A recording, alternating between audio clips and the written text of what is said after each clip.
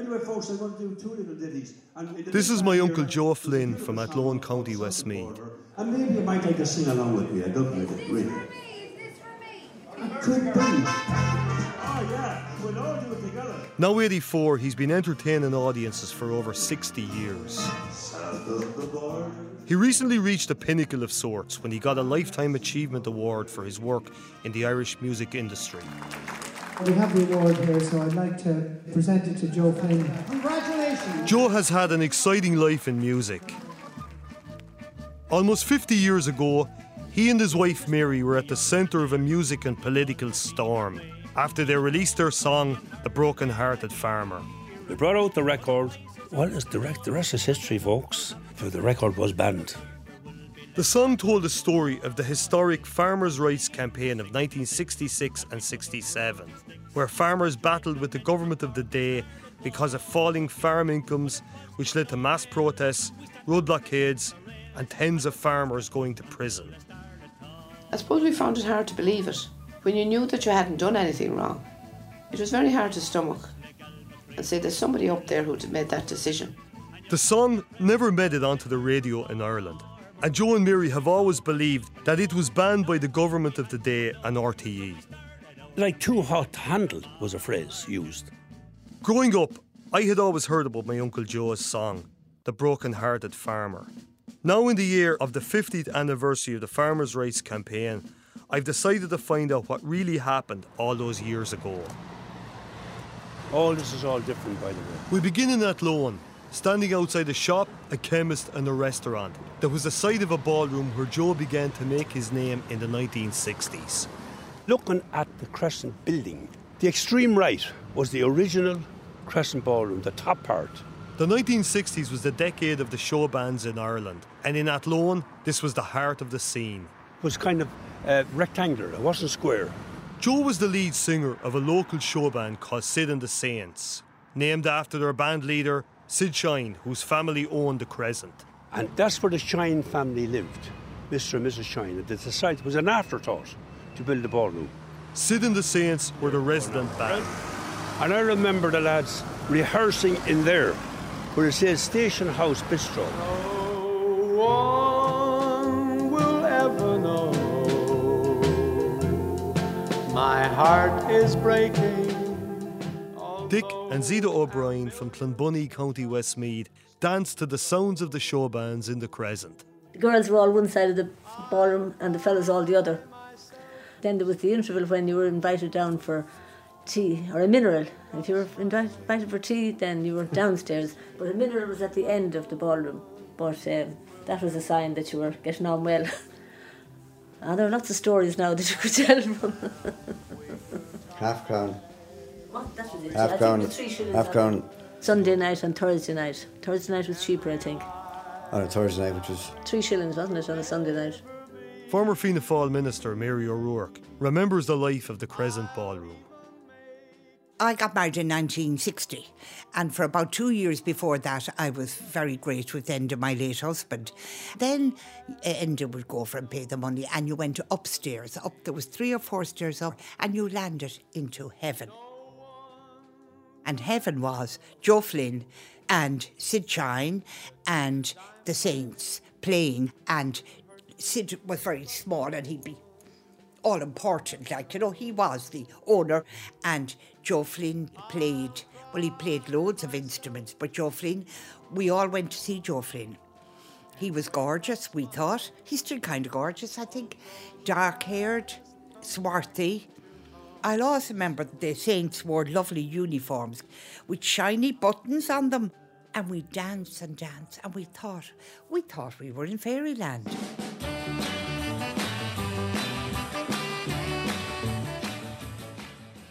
5 years before Joe and Mary Flynn wrote the song The Broken-Hearted Farmer, they had never even met. But that changed one day in 1961. Flicking through your scrapbook, Mary. Yes, it's so old now at this stage. You've all music stuff connected with Joe. Well, I have everything he ever did is here. Mary, from Tulls County, Roscommon, is from a family steeped in traditional music.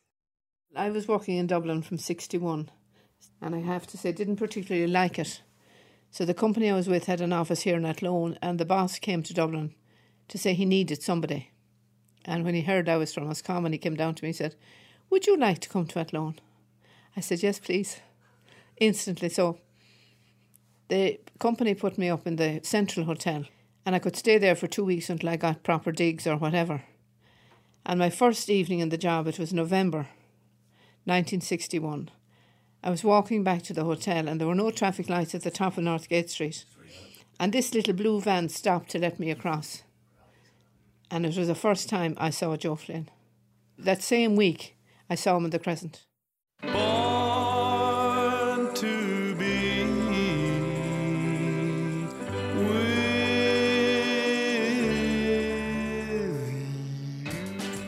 There was a reason why there was such a strong showband scene in Ireland in the 1960s. There were more young people around. In the Crescent, many of those on the dance floor were there because Ireland was changing. Unemployment had eased. There were more industrial jobs, less emigration, and a good feeling about. But that was not the case for everyone on the dance floor.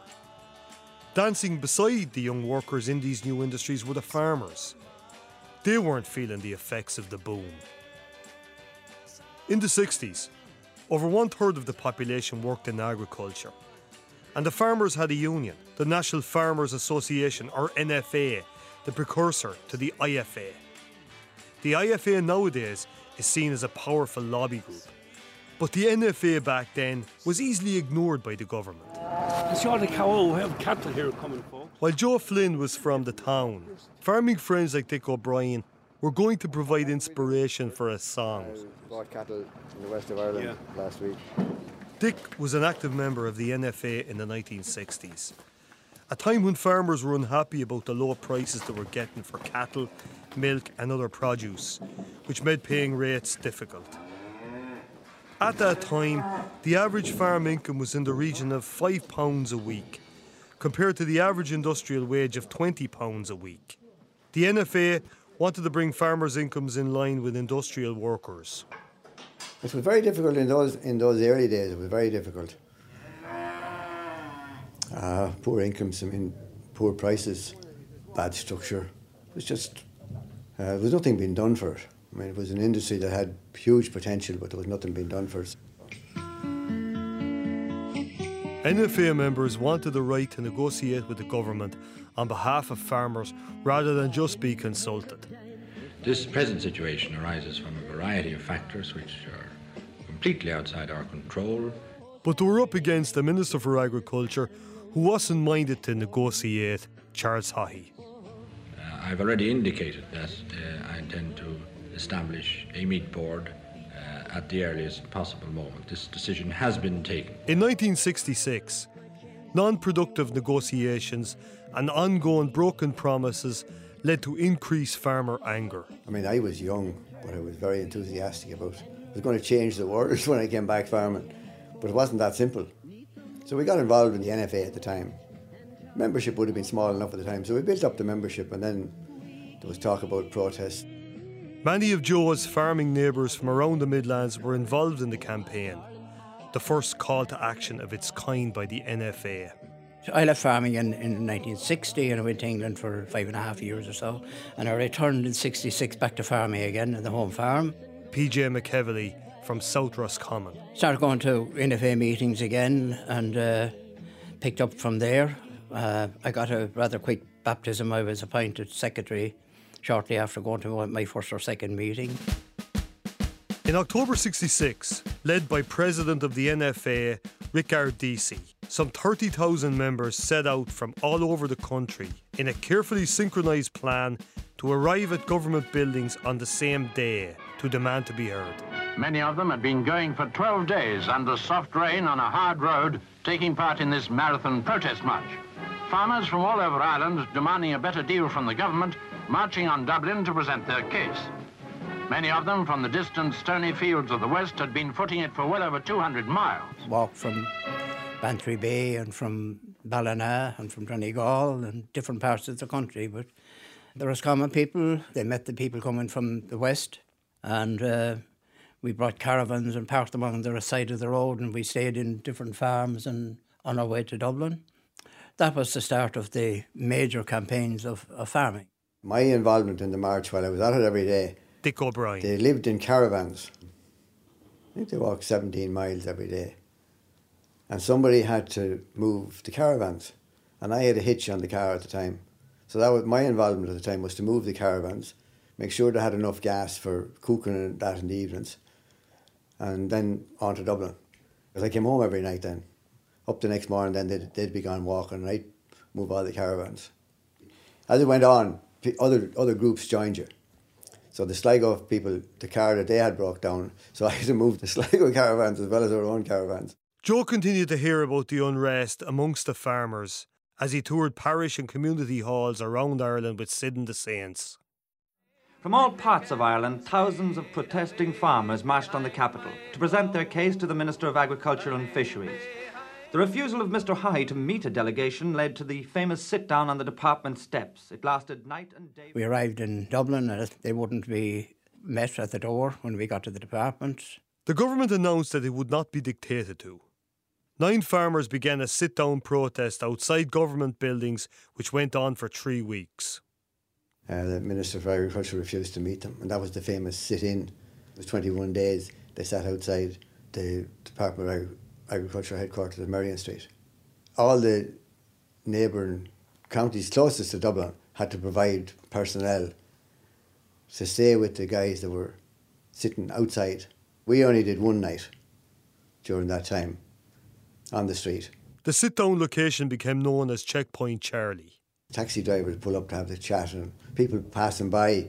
While it was tough on the lads that were sitting there, but I mean there was always a great bit of crack going on, a bit of camaraderie, and you wouldn't know who'd appear at some stage during the night. While it was tough going, it was a bit of enjoyment always to it. The ground was set for a huge standoff between the NFA and the Irish government. Charlie Haughey. Mary O'Rourke. He called the NFA a pipsqueak of an organisation. The minister was fully supported in his tough stance against the NFA by Taoiseach Sean Lemass and Minister for Industry and Commerce George Colley. Meanwhile, the Minister for Industry and Commerce, Mr. Colley, was quick to defend Mr. Haughey.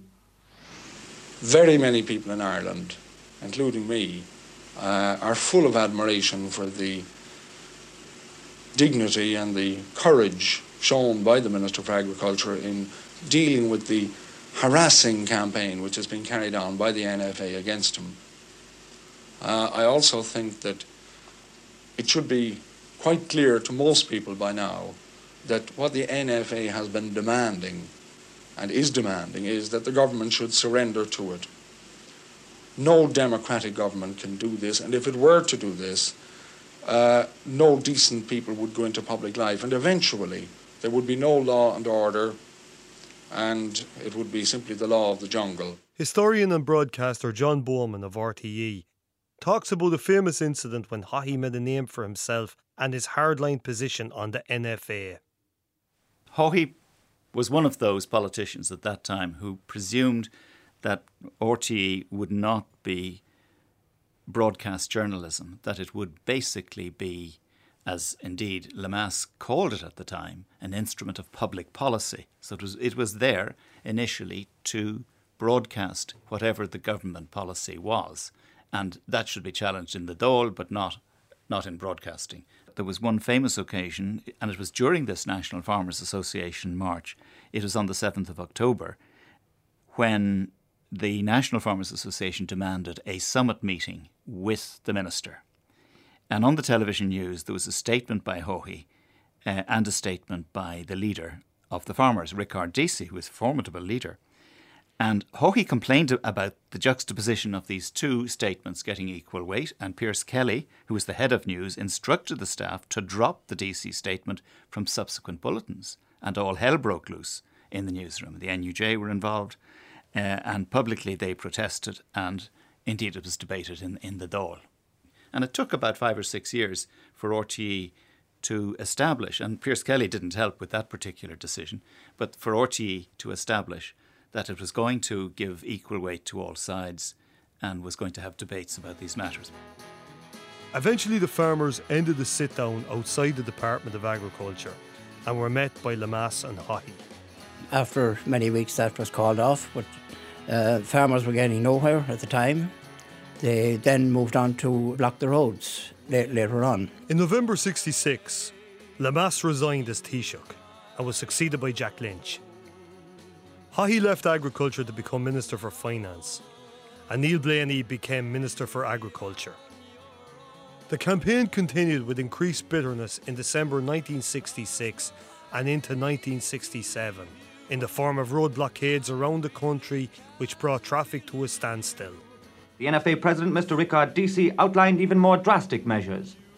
Next decision is that as from tomorrow morning week, all counties will be ready to lay on the mass movement of agricultural vehicles on the road, within the law again.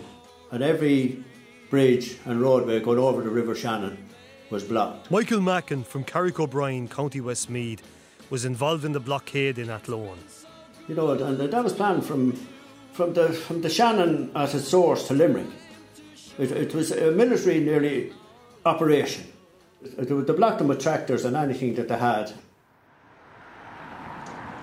Joe Flynn and Mary McHale got married the same month as the demonstrations. I'm just looking at the bridge here and the span of it, and look behind it, the castle.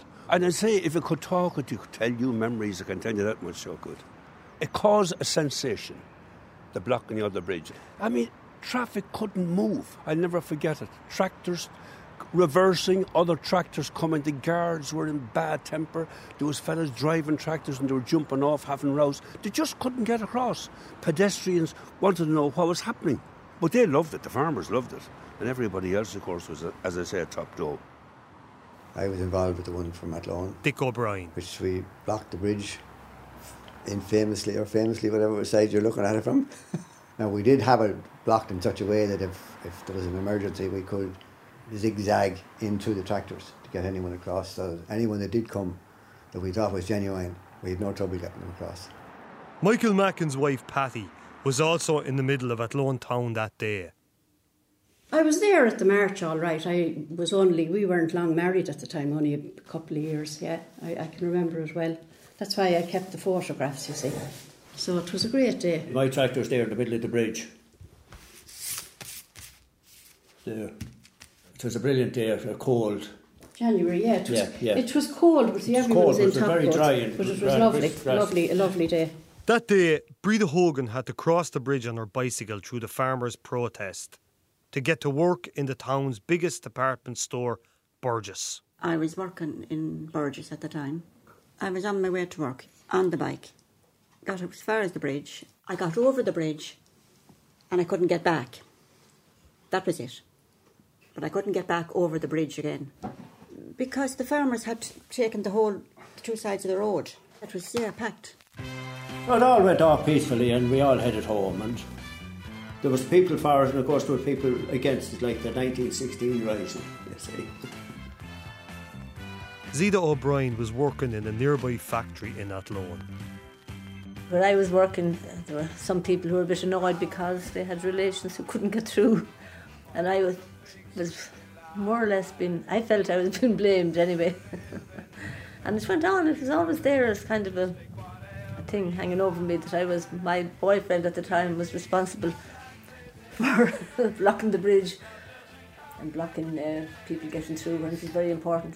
Farmers were fined for their part in the road blockade, but refused to pay.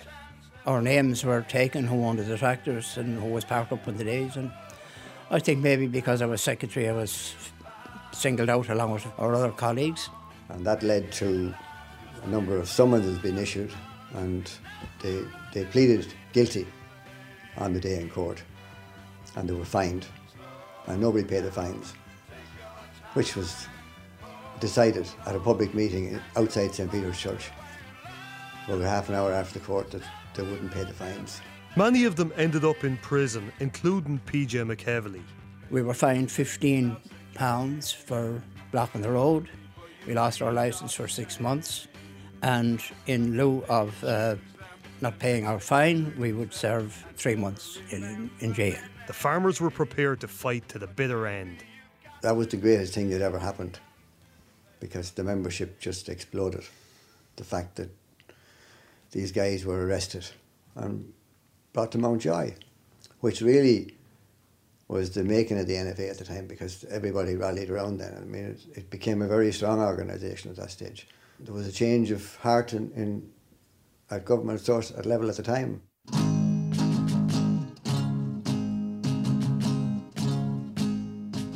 On the 21st of February, Gardaí arrived at my home at the time, asked for the payment, so we informed him we weren't making any payment. So he said, regrettably, he said, I'm a farmer's son myself. He said, I have to tell you, we have to bring you to Mountjoy this evening if you don't pay the fine. We didn't pay the fine, and we were collected 2 hours later. We got about 2 hours' notice. We packed our bags, not that we needed them at the time, but I have to say that when we got there, I don't think anybody was expecting us when we arrived there. On the first night, I think there was about 5 or 6 people in, and every day after that, new people arrived, and all neighbours and all friends, and we were all of the one category. And we all meet each other. We would have meetings in our rooms. We had our little delegates from different groups. People who had problems at home with their own farm, we tried to get messages out that so-and-so needed help, or Johnny needed help, or Tom needed help, or whatever. It was an experience of a lifetime, that part of it. We didn't get out until the 14th of March. We were home for St. Patrick's Day. NFA members were still being arrested for non-payment of rates into April 1967.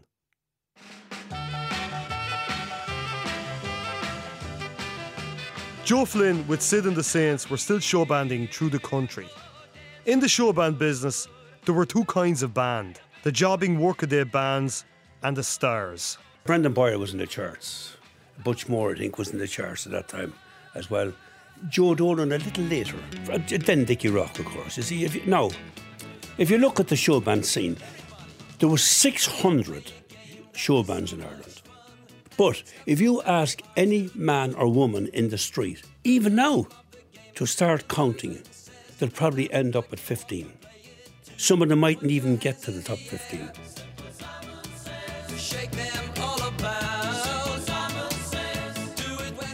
While the regular bands were at the mercy of the venues, with the star bands, it was the other way around. They were the people who were commanding their own fees.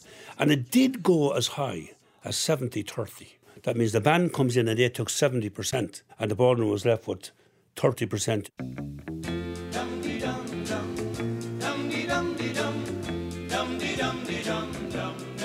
Joe and his band, Sid and the Saints, really wanted to become one of the big show bands. And one quick way to do that was to release a hit record. So it's the same old story. If you had that elusive hit record, well, you were going to be up there. If you got your song into the top 10 in Ireland and were played on RTE in the late 60s, your stock shot up. 67, there was something like 700 show bands in the country. It was at its height. Brendan Balfe was a radio presenter and producer in RTE at the time. They were crisscrossing the country every day of the week, every night of the week. There were dozens of them, and there were dozens and dozens of records being issued. And we got to the stage where I said, not another one, okay? And some of them didn't quite pass the quality threshold, you might say. Now, it was also the Summer of Love. There was also Thunderclap Newman and the Byrds and all the Beatles and everything else was going. We were spoiled for choice. But what song to release? Joe and the Saints could have released a cover or written their own song. He decided they should write their own and turned to his wife Mary. His idea was to write a song about the recent farmers' protest. He picked a tune, Dan O'Hara, written by Mayo singer Delia Murphy, and asked Mary to write the lyrics. At that time, in the showband business, if you wanted to have a hit record, you had to go to number one, and you had to have a gimmicky, or if not gimmicky, it had to be good enough that the punters would buy it. Now, all the band used to do skits on stage and all that. So I got this idea. We had the song was called Dan O'Hara, right? Sure it is poor we are. And that was a 2/4 tempo. Well, there was a band who were going to the States in 67, And Joe came in, we were living in a flat at the time, and he came in, I have an idea, he said. Of course, you're always wary of his ideas. And I have the idea, he said, and I have the music. You put the words to it, and if you put words to it, we'll bring it to the States. And the words, I said, I knew she could do it. And I said, we'll do this, I said. And if you do it, I promise I'll take you to America. The streets had been blocked and the marches around the town bridge, and there had been numerous court cases. So I sat down my pen and paper and wrote it. So the words were kind of simple enough. They flowed, you know, because there's really only telling a story. Just putting a story together, it just seemed to fall into place. And when you have the music, you know, you have your lines and you know where you have to fit stuff in. So it actually worked very well. I think I surprised him. Well, yeah, I started off, sure it is poor we are today, and we'll always be that way, even though we're trying hard to get a hearing. Now, this line, for the prices are too low, and it's up they'll have to go, or the farmer will be left all broken-hearted. And then it was what they call it, sure, it's a cush le gal macree and all that. The Saints recorded The Broken-Hearted Farmer on the Tribune label, with The Old Bog Road as the B-side. Guys from the band I was in, we drafted in Frank Summers, who later played with Foster and Allen. He was on drums. Finbar O'Keefe was on guitar and backing vocals. Sidney Shine was on the accordion, he was the leader. And Finbar's girlfriend at the time, Andrea, was a singer from England. Peter Carey was there as well. He was on guitar as well. Mary Flynn, how are you? That's my darling. I contacted Peter Carey and arranged for him to reunite with Joe and Mary. And do you remember where it was recorded? In Henry Street. In Henry Street, the old Eamon Andrews Studios. Studios. Yeah. And what happened then, I remember vividly, was... He's a great man. I have great memories on that day. Glad you're here. Yeah, he said, there was no drop-ins. If you didn't get it in the first take, you had to do the whole take again. You had to the whole. Too much money. And your man saying to us, he said, lads, it can be costly if you don't get it. Yeah. And we did get it right. This was a hurried arrangement. We said we'd have to do it, and we drafted in an army band flautist.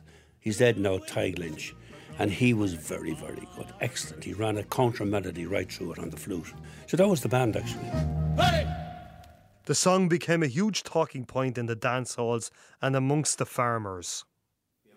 Broken-hearted farmer Dan O'Hara. I wonder would you get that if you tried on the internet? Joe might have it. Joe might have it. I remember it well. Sure, Lord, I remember it so well. We used to be all singing it.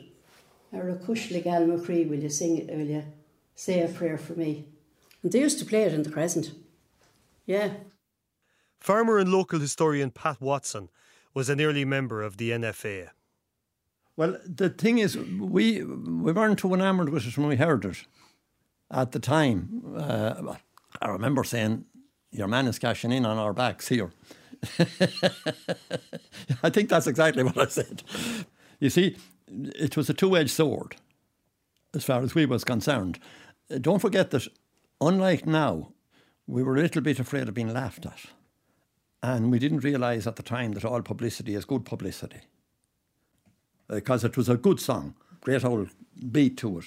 And at that time, don't forget that it would be top of the range in quality. The song got a great reaction on the ground. But in the media, they had to get on RTE for the song to become a hit and to be adopted as the anthem of the farmers. Here on Broadway, this blessed harvest morn. In April '67, while Joe and the Saints were on tour in America, the Irish newspapers picked up on the fact that a song about the farmers' protest had been recorded. The caption from the Daily Mirror read, "Mary writes a song about farmers' row." And from the Evening Herald, now a song about farmers' rights. But some of the English papers took a great interest, and that was very exciting, because when Joe went to the States the end of April for the 3.5 weeks, I went home to my mother. And in the mornings you get the phone calls, the Daily Express and the Daily Mirror. I mean, things like that didn't just happen in Tulsk, you know. It was very exciting. I thought I was part of the royal family, you see. A lot of the Irish ones phoned as well, but it was great to hear this English accent in the morning asking me questions. I sometimes wondered maybe his accent was strange to me. Mine was probably very strange to him too. When it was written and what it meant, and was it it was supposed to be anti-government, you see. But I mean, you'd want to be a pure Egypt to think it was, if you listen to the words. You know, it was just a story. The Farmers' Campaign continued in May with 100 NFA members still in prison. The same month, the band had a party for the record in Jury's Hotel in Dublin, where the press and people from the music industry gathered for the launch. This was going to be their big break. They would now be one of the 15 bands that people always remembered.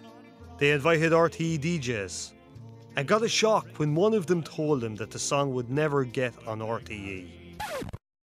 We brought out the record. Well, the rest is history, folks. You know, I can't say it here publicly, but the record was banned, and there was evidence. The night we had a release party in Jury's Hotel in Dublin, and a lot of personalities were there as well. And this DJ was a very nice man. He said it would cost me my job to play it. That was no one would touch it. That could be a picture taken the night in Jury's at the reception. Yeah, that's where that was taken. 2nd of May 1967. The record company decided to hold back the release of The Broken-Hearted Farmer. And it was that during that time then the word got around that maybe the record was being delayed, the release was being delayed. And we kind of knew there was something wrong. I suppose we were very disappointed because we knew it would have meant something for the band. It was really for the band it was done, you know. And they were everybody felt let down. Joe and Mary were never told why The Broken-Hearted Farmer never made it to air. There was never a reason given. As I said, it was cowardly because they didn't have the gumption to come out and say, you know, we're not playing it because of this, this and this. That didn't happen. They're just a downright ban, you know. So it was hard to understand it at the time. Joe has his theory on what might have happened. Well, I'm going to say it now, and I don't mind who I affect now. They'd hardly sue me at my age now, I don't think so. I believe that Mr. Charlie Haughey banned it. Because the man who did say he wouldn't play it, he said it would cost him. He said it was too hot to handle. That was the phrase used, too hot to handle. And I believe, because Fianna Fáil were like God that time, folks, in Ireland, let's be fair, they were like that. And whatever Charlie said, and he got his way. And we had to put up with it. There was no names mentioned, not even one. It told about an event. That's all. Just told about an event. Which was true, actually. I don't know, but was it true that song was banned? It could have been a government decision, you see. Yeah, it's an awful lot of songs banned. Be hitting at Charlie Haughey. It's possible in those days there was an awful lot of songs banned for no reason. But they were too sexy, but that one wasn't sexy. The polka dot bikini was banned, and put another nickel in. That was banned in the Nickelodeon. That was banned. Oh yeah.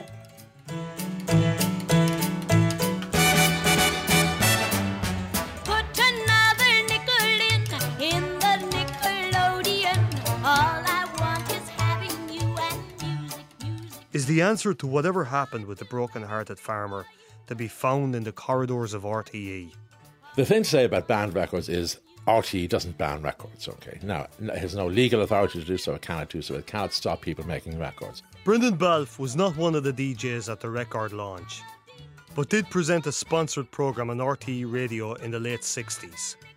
It can editorially decide not to play them. That's all it does. And before I came into the station in the 60s, there was a folk memory of two songs that were banned. Music, Music, Music by Teresa Brewer. All I Want Is Loving You and Music, Music, Music felt by somebody to be too near the knuckle. And I'd Like to Get You on a Slow Boat to China, which is a famous song done by Sinatra and Ella Fitzgerald. On a slow boat to China, all to myself alone. But what about The Broken-Hearted Farmer? My feeling about the record, popular programs were sponsor programs, which you must remember were on morning, lunchtime and nighttime slots with sponsor programs. They were done mainly by production companies. I was one of those as well. Because they were, if you like, made by an outside agency, they were submitted to Radio Ireland, RTE Radio. They had a contract with you that you weren't allowed address news because the right to read news and the right to do news came down from tablets of stone with Mount Sinai to journalists only. So that also meant nothing of controversy or of news value, because, first of all, it would probably break the Broadcasting Act. If you played this record we're talking about, for instance, someone would say, you're not putting the government's point of view, or the minister's point of view is not being recognised here. So by and large, anything of a controversial nature or current news crisis was not allowed. And the way it was not allowed was, you made our programmes, something like 4 or 5 days before transmission. They went down to Radio Arm. They were vetted by probably Billy Wall, who later became head of 2FM. He was a sponsor programme officer. And they looked, make sure, first of all, the quality was okay. We weren't being bold or anything awful. So if that record had turned up in a sponsor programme, it may have turned up in something like the Associated Ballrooms, which did ballroom programmes and dates, the Albert Reynolds organisation. It would certainly have broken that rule. Matters of controversy or current news items are not allowed, because it infects the Broadcasting Act.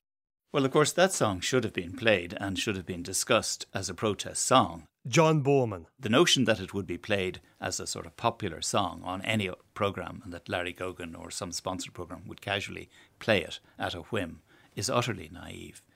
Likewise, if there was a song written on Charlie's side, Arise and Follow Charlie, he'll keep the farmers down, whatever, we don't want them, and they're a crowd of whingers, we don't want them in town. If somebody had written a sort of song of that kind, that wouldn't have been on either.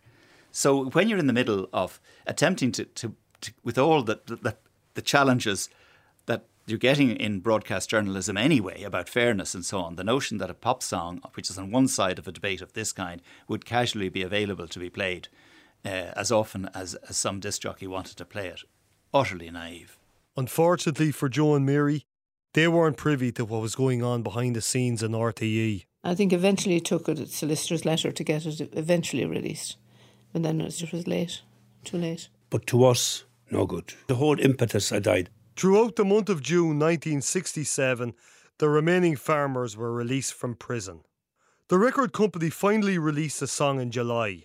However, the farmers' crisis had cooled down and the song had lost its topical appeal. It never became a hit, and it was too late for it to become the anthem of the farmers.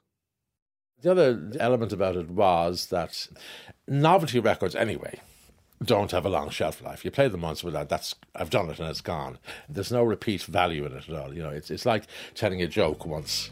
You can't keep telling the same joke over and over again. That's the reason it probably got lost. There's a little brown road. In November 1967, around the time the Saints were on their second tour of America, the farmers were celebrating when the NFA honoured 800 men for their involvement in the Farmers' Rights Campaign. Progress on the right to negotiate on key legislation and the setting up of marketing and advisory boards brought the campaign to an end. Joe did keep his promise to Mary and brought her to New York with the band, but she never wrote another song. Yeah, I did my bit of scribbling and that, but nothing actually came out of it, It just became busy with a house and children and jobs and running and racing. There was not much time for relaxing. The Saints show band went on until the end of the 60s, until the lights went out on the Irish show band scene. They never again did another recording. Joe Flynn stayed working in music all his life and has been lead singer of his band Showcase for over 30 years. Hey Joe. Hi, how are you, David? Beautiful morning. Today I'm bringing my Uncle Joe and his wife Mary to RTE in Dublin and to the famous Studio 8. Not only is the song going to be played on the air in this documentary, but RTE are going to record a new version. I like that. But always remember, any key as long as a C. And the backing band are the Camembert Quartet, who are also the Late Late Show house band. How are you all, lads? But I watch you every Friday night, I was watching you, no doubt. That's great. And this is Cormac. Hello, Cormac. How are you? Joe, Ray. Ray. A pleasure. A pleasure, sir. What do you play, sir? Play the drums. Excellent, yeah. How are you, Joe? Yeah? Yeah, Derek. And playing piano. Piano and saxophone. Hello, Mary. How are you? Paddy, nice to meet you. Nice to meet you. Great lyrics. My favourite is, and leave the joy, my joy to those who must deserve it. Mary was tough on crime, tough on the causes of crime. That's what I like. Well, no, it still stands the test. There's a bit of a rebel in you. Yeah. Bit of rebellious. Absolutely. That's a bit better, actually. Joe gets to relive the recording session. I find sitting here looking at all the equipment, and it's hard to credit 49 years on. You know, it's a big treat to get to this stage and to hear it. You see, I kept my scrapbook. I have all my cuttings, absolutely every one of them. And I can bring in the full circle and finish it, which I think is nice, you know, for the kids and the grandkids. Really looking forward to doing that. If The Broken-Hearted Farmer had become a hit, would it have changed things for Joe, Mary and the Saints? It could have done as good for us as it did for Larry Cunningham with Lovely Leitrim. And we all knew what that did for Larry. Put him up there. Yeah, it would have been short-lived, like all those records, but at that time you were still up there. You could certainly have got into the top 10 with it. And that means you would have got more bookings. But you had to keep on going, folks. Almost 50 years after the song was written, Joe Flynn finally gets to perform The Broken-Hearted Farmer on RTE Radio, broadcast to all corners of Ireland and right across the globe. Yeah. We got anything going to Let's go for a demo. We got four. Yeah. Tighten your belts. Here we go. Good man. So it is poor we are today, and we'll always be that way, even though we're trying hard to get a hearing. For the prices are still low, and it's up they'll have to go, or the farmer will be left all broken-hearted. 'Twas in the year of 66 that we took our brogues and stick and joined the men from Cork and started walking. But it was to no avail. We sat down against the rails and refused to budge until they started talking.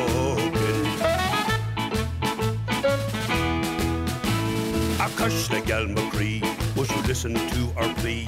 And you'll have the prayers of broken-hearted farmers. So we sold both cheap and low, now it's time we had more dough. So we started our campaign and went a marching.